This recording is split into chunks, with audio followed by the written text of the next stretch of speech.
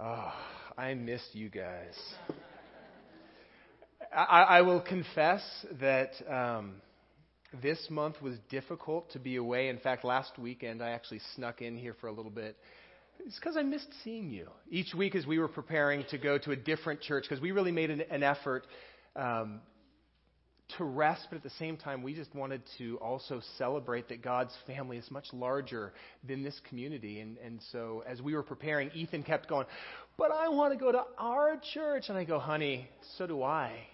And so it is so fun to be back. And I got to tell you, I am so grateful for the gift that you gave to myself and to my family of this month of listening. And it was funny, I actually was talking with somebody last week from the church, and like, I can't wait to hear what you heard for the church. And I'm like, I wasn't listening for the church this month. If I'm honest, my intention was specifically to get away and to listen for what God had to say to me. Because my recognition is that if I am going to step into this role that Lee has been helming for the last 15 years, if I'm going to survive in this role, which is a much heavier burden than I believe I've understood, and I've had lots of people warn me, it's very different being a lead pastor than an associate. If I'm going to survive, then I recognize that I need to have deep, deep roots. And so this month was a time for me to deepen the taproot of my own relationship with God and to hear from Him, to become better at hearing my own shepherd's voice, if I ever hope to shepherd other people. And that's what this was. And I've got dozens of things I could share with you. And I'm chomping at the bit to do so, but at the same time this morning, I'm going to hold back.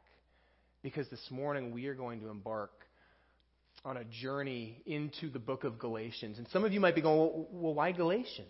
Why are we picking this book right now? Why is this so important for us to dive into this particular book out of the 66 books in the Bible?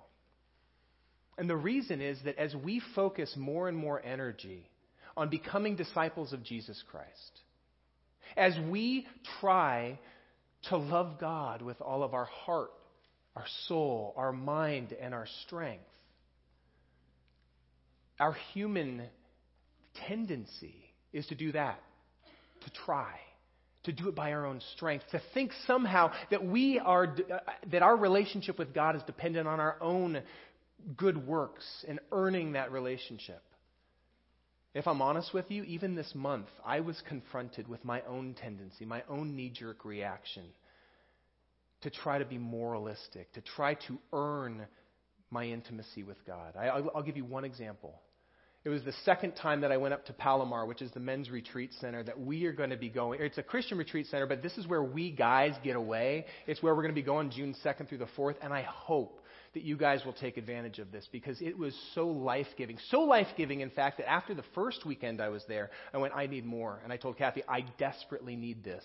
And so she sent me again, and I said, this time you're coming with me because I need you to care for your own heart as well. And so it was the second time I was up there.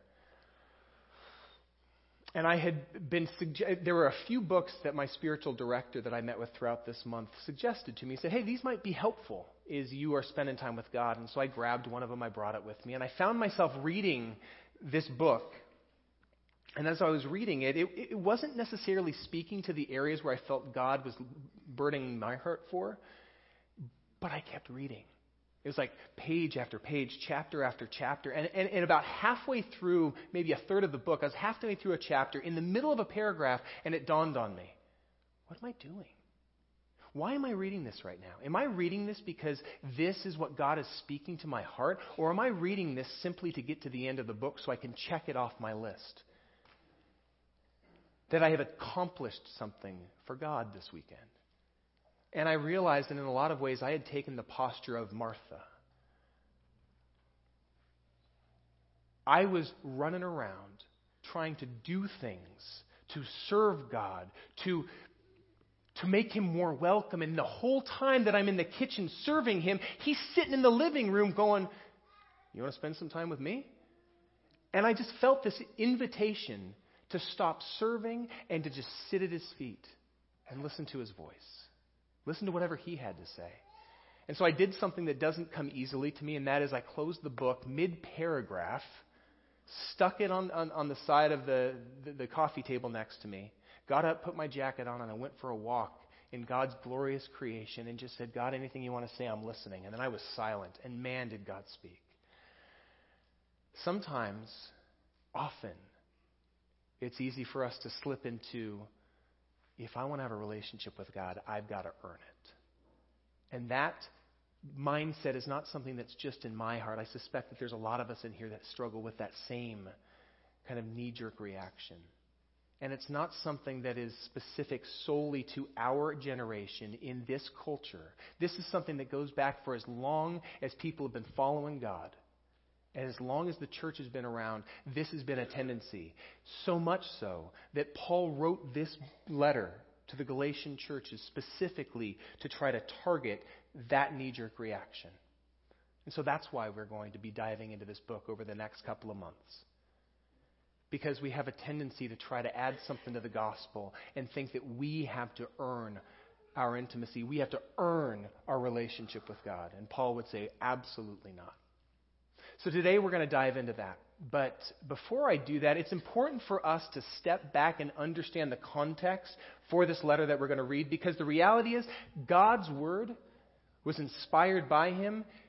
And because of that, because God put this on people's hearts to write these things down, and because His Holy Spirit resides within us and helps to dialogue with His Word, it is living and active, and it speaks directly into our lives here and now. However, we always have to remember that before it speaks into our lives, this was something written by specific individuals, writing to a specific audience, pertaining to specific circumstances that were going on there and then. So before we can ask, what does it mean to me here and now, we need to first ask, what did it mean to them there and then? Does that make sense? Good. So take about 10, 15 minutes with me, and let's take a detour back about 2,000 years ago to AD, I believe it was about 48. So it was about maybe 15 years, 10 years after Jesus was crucified. And we're going to just try to immerse ourselves into what was going on that would prompt Paul to write this letter. So the first couple of things we need to ask is, well, who wrote it? Who was it written to? The author of Galatians is Paul. There's no argument about that, because right in the very beginning, in the very first verse of Galatians chapter 1, the very first word of it is Paul, an apostle, one who is sent. So Paul identifies, I am the author of this letter. Now, who is Paul? Paul was a guy, his Romanized name was Paul, his Jewish name was Saul, so it's interchangeable, right? And Saul grew up, he was from Tarsus, so he wasn't even from the Jerusalem area. It's more like modern-day Turkey. He was from Tarsus, but he grew up in Jerusalem under a Pharisee. He was trained to be a Pharisee. He was a very zealous follower of the God of Abraham, Isaac, and Jacob. He was zealous for his faith. So zealous, in fact, that when these so-called Christ followers, who suggested that the Messiah had come and he was a carpenter who had been killed and supposedly raised from the dead, began to share this gospel with other people, he saw it not as a good thing. He saw it as a weed that was beginning to grow up in the Jewish culture, and he wanted nothing more than to stamp it out before it could get going. And so it was Saul who presided over the murder of the first Christian martyr, a guy named Stephen. And then he went to the Jewish ruling council in that area and he said, hey guys, this is spreading and I need to make sure that not just here but beyond Jerusalem, I need to make sure that we stamp this thing out. So would you give me your blessing to go and stop these Christ followers from sharing this good news? And they said, absolutely, Saul, go for it. And so armed with their letters of recommendation, Saul started on the road to Damascus to try to quash the gospel from making inroads there. And as he was on his way, the risen Jesus appeared to Saul in this bright light, knocking him from his horse, and he is blinded. And Jesus says, Saul, why are you persecuting me? And what transpired, and we're going to look a little bit deeper at this next week, was a time of Saul, also known as Paul, of just recognizing that the very thing that he was trying to destroy was what God was up to. And he went from being the greatest opponent of the gospel to being the greatest proponent, one of the most outspoken proponents of this gospel in that time and in history. And so it's Paul who wrote this letter to the Galatian churches. But who are the Galatian churches? You see, what happened is after Saul ultimately came to know Jesus Christ as his Lord and Savior, he moved up. Can we go ahead and throw the map up there? Okay, you probably can't see anything, but let me. This is the one time I get to use my laser pointer, so I'm going to make the most of it. So deal with this. All right. So down. Does it even work on these things? It totally doesn't. Are you kidding me? This is so disappointing. Whatever. All right. So my analog pointer. My goodness. Down at the bottom, if you can see at the very bottom of this map, there's Jerusalem. If you travel north, I hope you can see this. You probably can. I'm completely wasting my time. As you travel north, directly up the Mediterranean Sea, you arrive at Antioch. That's 355 miles away from Jerusalem, just to give you some idea of distances. Antioch was where Paul ultimately landed.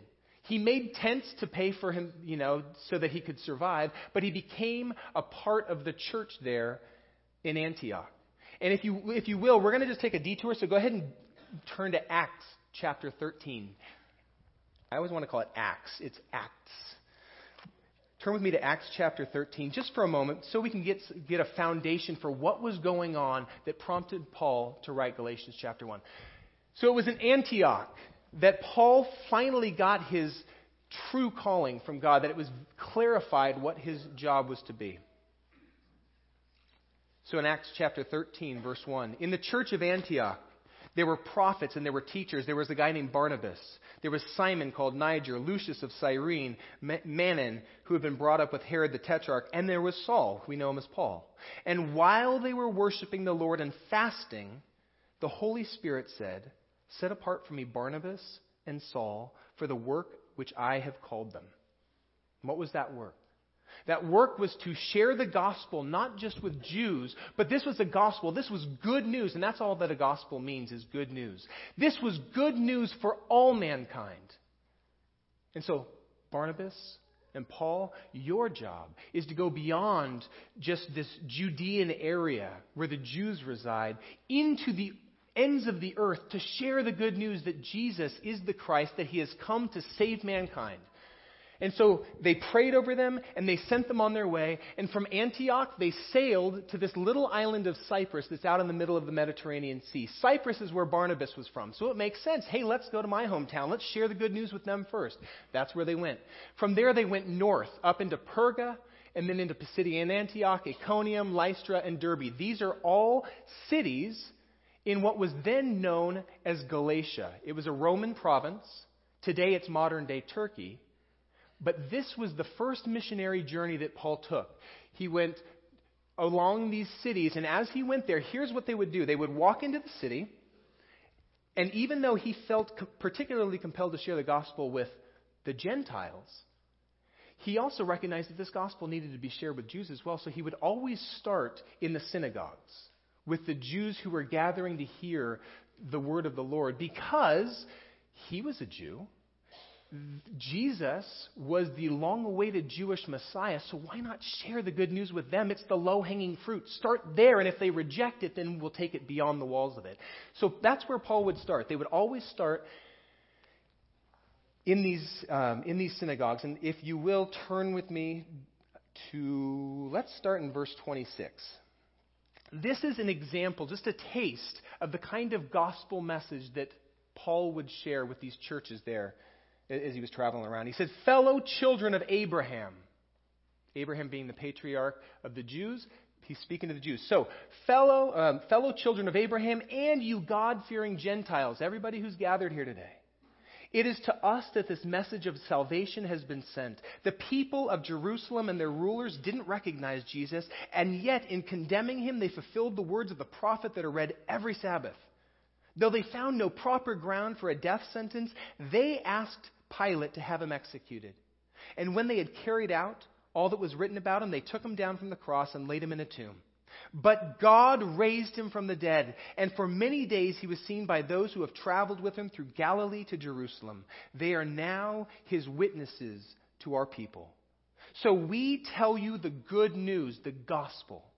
What God promised our ancestors, he has fulfilled for us, their children, by raising up Jesus. In other words, what God, or the righteousness that we've been pursuing, our relationship with God, and we were trying to earn it by climbing this broken stairway to heaven called the law, God has done in Jesus by sending him to die for us. And so if you'll skip down to verse 38, he makes that point perfectly clear. Therefore, my friends, I want you to know that through Jesus, the forgiveness of sins is proclaimed to you. And through him, everyone who believes is set free from every sin. How many of our sins? Every single one. Not just the light ones.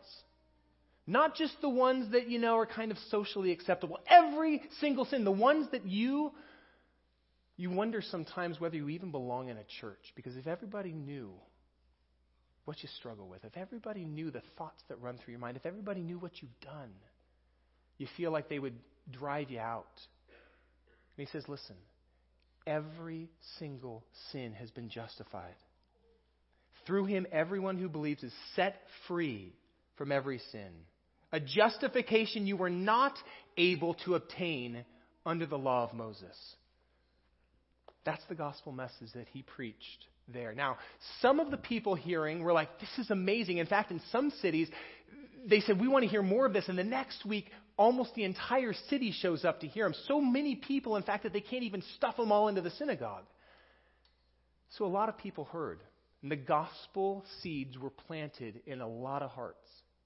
Of course, there were some people, particularly the Jews, who were like, this is a dangerous gospel because we don't accept that Jesus is the long-awaited Messiah. We've been expecting a conquering hero. You're talking about a crucified carpenter.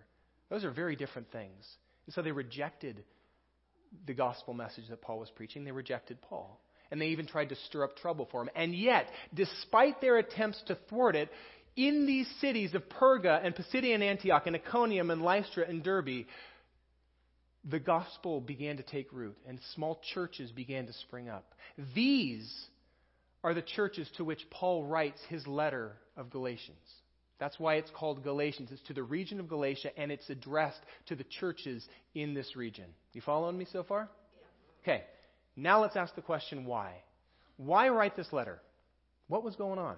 Well, after Paul finished his traveling through these cities, he turned around and he retraced his steps. He went back to Lystra, back to Iconium, back to Pisidian Antioch, back to Perga, back along Cyprus, back to Antioch, where he had started from. And he said, okay, the churches are starting to bud.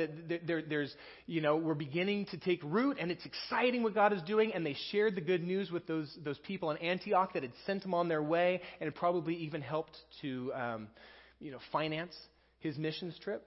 And then they go back to worshiping God as usual. But before too long, it could have been months, it could have been years. Before too long, something happened that really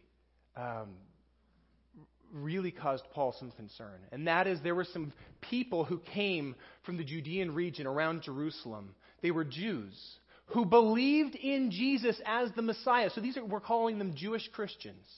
Okay? They believed that Jesus was the Messiah. However, they believed that because the Messiah was the Jewish Messiah, that if anybody truly wanted to take hold of the sacrifice that Jesus had made on the cross, if anybody truly wanted to be saved, it wasn't enough just to believe in Jesus. They suggested you had to become Jewish too. And so we read, if you'll jump over with me to chapter 15 of Acts, we're going to read about how this went down. Certain people, I'll give you a second, sorry. I'm getting excited. We got a fight a brewing. Certain people came down from Jerusalem to Antioch. Now we say came down because Jerusalem was on a big hill. So anytime you went anywhere, it was always coming down from Jerusalem. Okay? So that even though it was going north 355 miles, he said they came down from Jerusalem or from Judea to Antioch and were teaching the believers, unless you are circumcised according to the custom taught by Moses, you cannot be saved. Well, what on earth does circumcision have to do with anything? Again, this goes back to when God called the Jews and set them apart, he said, I'm going to give you an outward sign that is a declaration of what is on the inside, this commitment you're making to me, this covenant. Circumcision, the cutting of the flesh, was an outward sign to everybody that I identify with the God of Abraham, Isaac, and Jacob. I identify as a Jew. And so what they were saying is, if you truly want to be saved by Jesus, the Jewish Messiah, you must become Jewish. That means you need to get circumcised. And that means you need to begin to submit to all of the Jewish laws that people have been following for hundreds of years. You can't be above that. And they're going, this is the completed gospel. This is what Paul shared with you is almost kind of like the truncated version. We're sharing with you the full version. This is how you become a truly one who is in. And when Paul heard this, he was irate. Because he recognized what was going on here. This was not just a little addition to the gospel. He recognized that in adding this caveat of needing to become a Jew to the gospel, you actually negated everything that made the gospel good news at all. Namely, the sufficiency of Jesus Christ and the enablement of the Holy Spirit, which is something we will talk about in the coming weeks.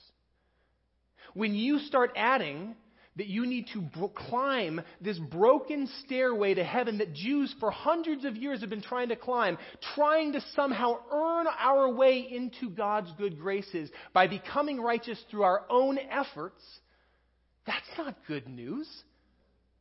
All that is the same. That's the same old wine tried to shove into a new wineskin with the cross stamped on it. And we know how well that went over. Right? It's going to burst the wineskin. It cannot fit. It's like saying here, I know that this meat is rotten, but go ahead and let's put it in a new package with Jesus' face on it and try to sell it to people. And Paul's going, this is not good. This will make them sick. This will lead them astray. And he was irate. And so he did two things. The first thing he did is because he recognized they hadn't just come to Antioch, they'd actually also gone to these new fledgling churches up in Galatia. And the worst thing is he got wind that they were embracing it. I mean, they're new baby Christians. They're new at this. They're going, oh, they're from Jerusalem. They're supposedly sent by Peter and all of these people who are important. Maybe we should listen to them. And so these new Galatian Christians had embraced this false gospel that put all of the onus back on us. And so Paul sends a letter to them, the letter of Galatians that we're about to read the first few verses of. And then he and Barnabas start sprinting down to Jerusalem so that they can confront this dangerous weed that's growing now within the Christian church at its source and deal with it. And that's what happens in Acts chapter 15. Okay?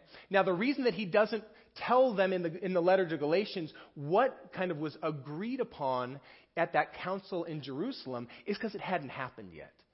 We're pretty sure that we can place the writing of this letter at this point because if he wrote this letter towards these false teachers who were saying, hey, what Paul preached to you was a partial gospel. We want to give you the whole gospel. And that whole gospel is if you want to be saved, you got to become a Jew. And Paul is going, go to hell.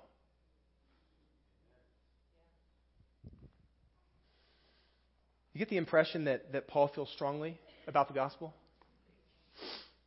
And herein lies probably the most important part of what we're going to talk about this morning. The gospel.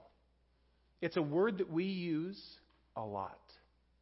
It's one we throw around kind of almost expecting that everybody knows what we mean by that. Expecting that everybody's on the same page. And yet, as Paul has shown us this morning, how we define the gospel is a matter of life and death. Because there are a lot of perverted gospels floating around out there. A lot of ways that we could look at it that turn it away from being good news and turn it into something that is radically different. Turn it into either something that we have to do, that hamster wheel of moralism, where we have to keep running and keep proving that we're worthy in order for God to accept us. or turning it into a call for social justice and making it all about inclusivity, which means that we completely, kind of cut the legs out from under the things that Jesus said and even the Bible wherever it might offend somebody. Or we turn it into, here are the ways that are the right ways, and we are going to get it right, and we're going to isolate away from, and we are going to become arrogant in our perspective. Or we turn the gospel into a promise that God wants our best life now, and all He is interested in is making us healthy and wealthy and comfortable. There's a lot of warped gospels floating around out there. And this morning, I simply want us to pause for a moment and say, well, what is the gospel? What's the heart of it? And you're not going to like this, but that's all right. As I was preparing this morning, I felt compelled, rather than simply to answer that question for you, to give you an opportunity to look inside your heart and say, well, what is it for me?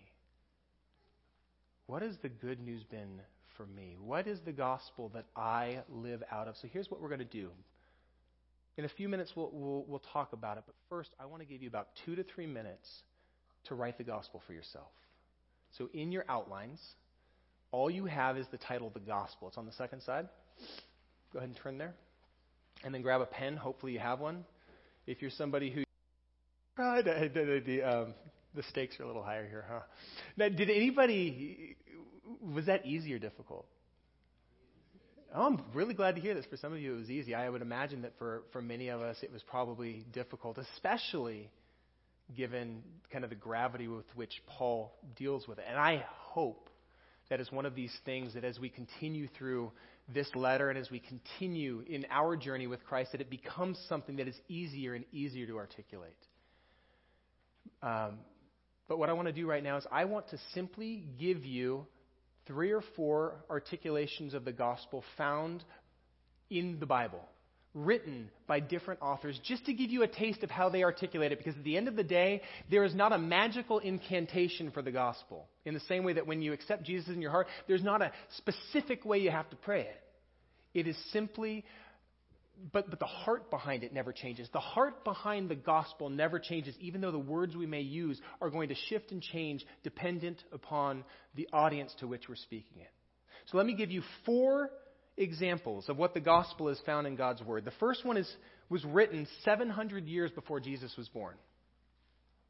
It is a prophetic utterance by a guy named Isaiah who, filled by the Holy Spirit, spoke the words for God. And this is what he wrote in Isaiah chapter 53. The entire chapter is one that I would encourage you guys to check out, but listen to this, just a couple of verses. He's speaking of the coming Messiah, the one that would come to heal God's people. And he said, surely He took our pain and bore our suffering. Yet we considered Him punished by God, stricken by Him, and afflicted. He was pierced for our transgressions. He was crushed for our sins. And the punishment that brought us peace was on Him. 700 years before Jesus was mocked and beaten and had to drag His own cross up to Golgotha, where He was pierced, nailed to the cross, and hung to die, and jeered by the very people He had come to die for, to save. Isaiah wrote those things. All right, let's look at the next one.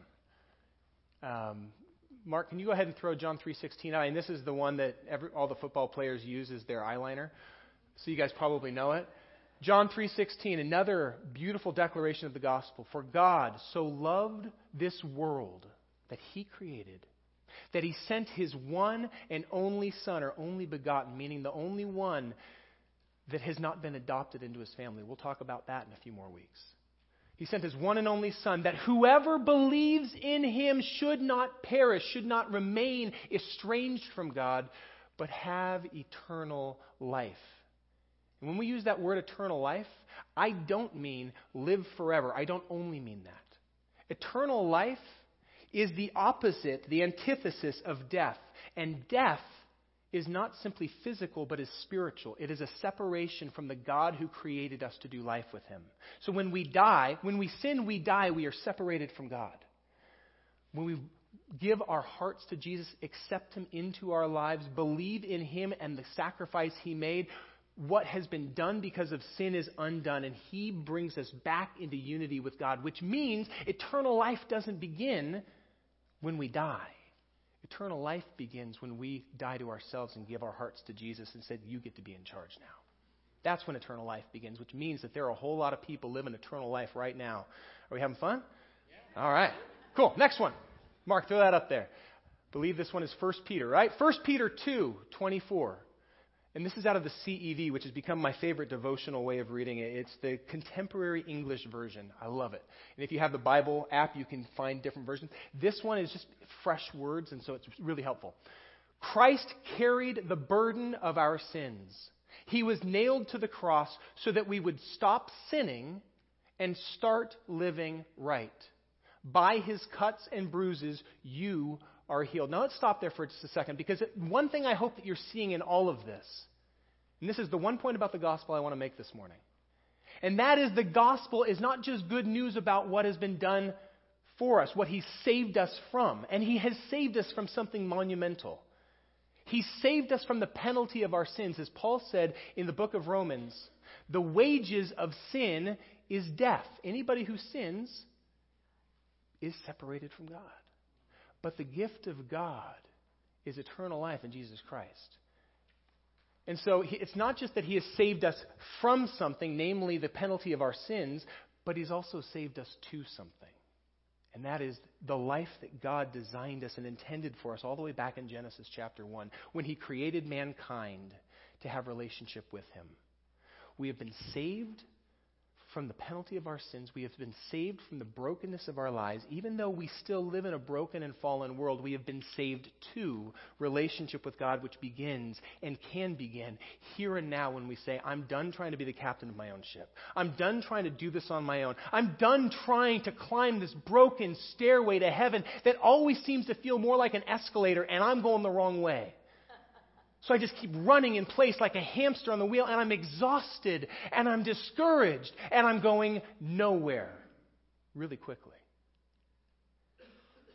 And the gospel message simply says, stop running.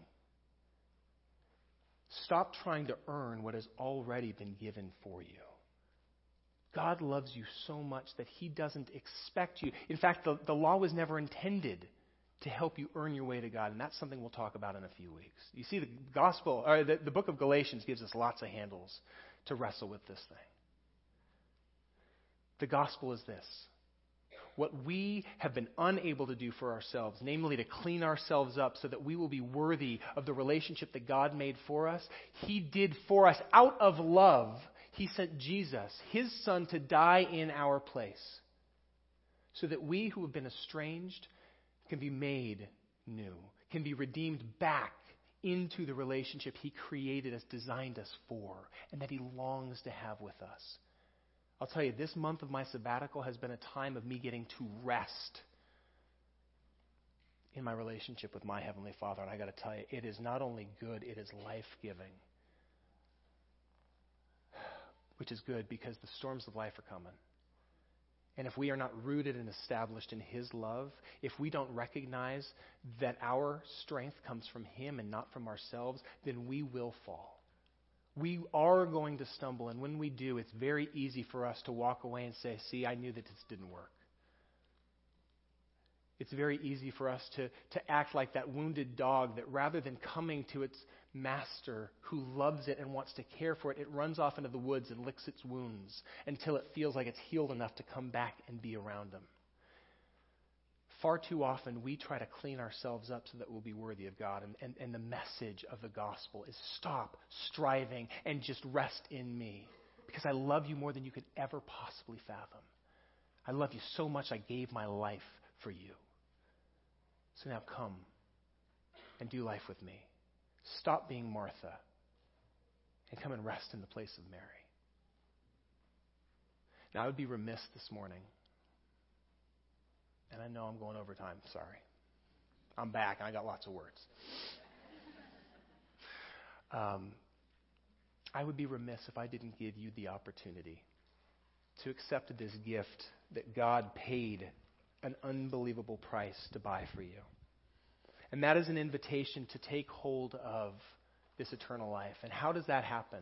There's no magical incantation for it. It is simply a recognition that you are a sinner, that you are desperately in need of somebody to save you. And then the second part is to accept the fact that God has done that for you in Jesus Christ and to say, Jesus, come into my life. I invite you to be the Lord of my life, not just to clean me up so I can punch my ticket to heaven, but I want you to come in and begin to call the shots. I submit everything to you, the stuff I'm proud of, the stuff I'm not proud of. My fears and my failures, but also my hopes and my dreams, I give it all to you. Would you come in and begin to clean house? Would you come in and gently, lovingly begin to guide me into this life that you call eternal? And so if you would bow your heads with me, I'm just going to pray a prayer. And if what I'm praying is the true cry of your own heart, then I invite you to repeat it, whether out loud or in your heart. Just repeat this with me. Father God, I need you. I'm so tired of trying to be good on my own. I'm so exhausted from this hamster wheel that I find myself on. This broken escalator. I need you. Jesus, thank you that you died in my place. Thank you that you have made a way for me to become reconciled back into relationship with my Father. And I long to rest in his arms and to hear his voice and to follow his lead. Jesus, I invite you not only to be my Savior, but to be my Lord. Would you help yourself to my life?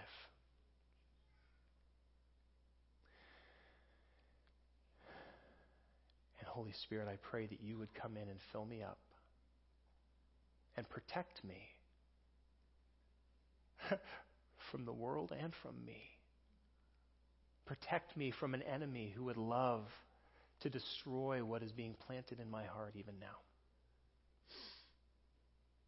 Jesus, I need you.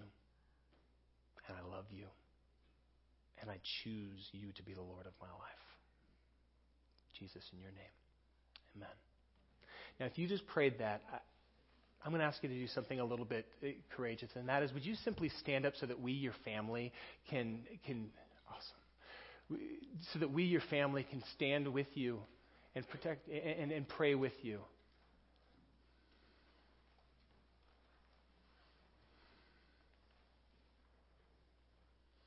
You don't have to feel compelled to stand just because everybody else is, okay? But I love that you guys are standing. And if you are not standing right now, would you stand up and put a hand on somebody who is? Because we're a family here.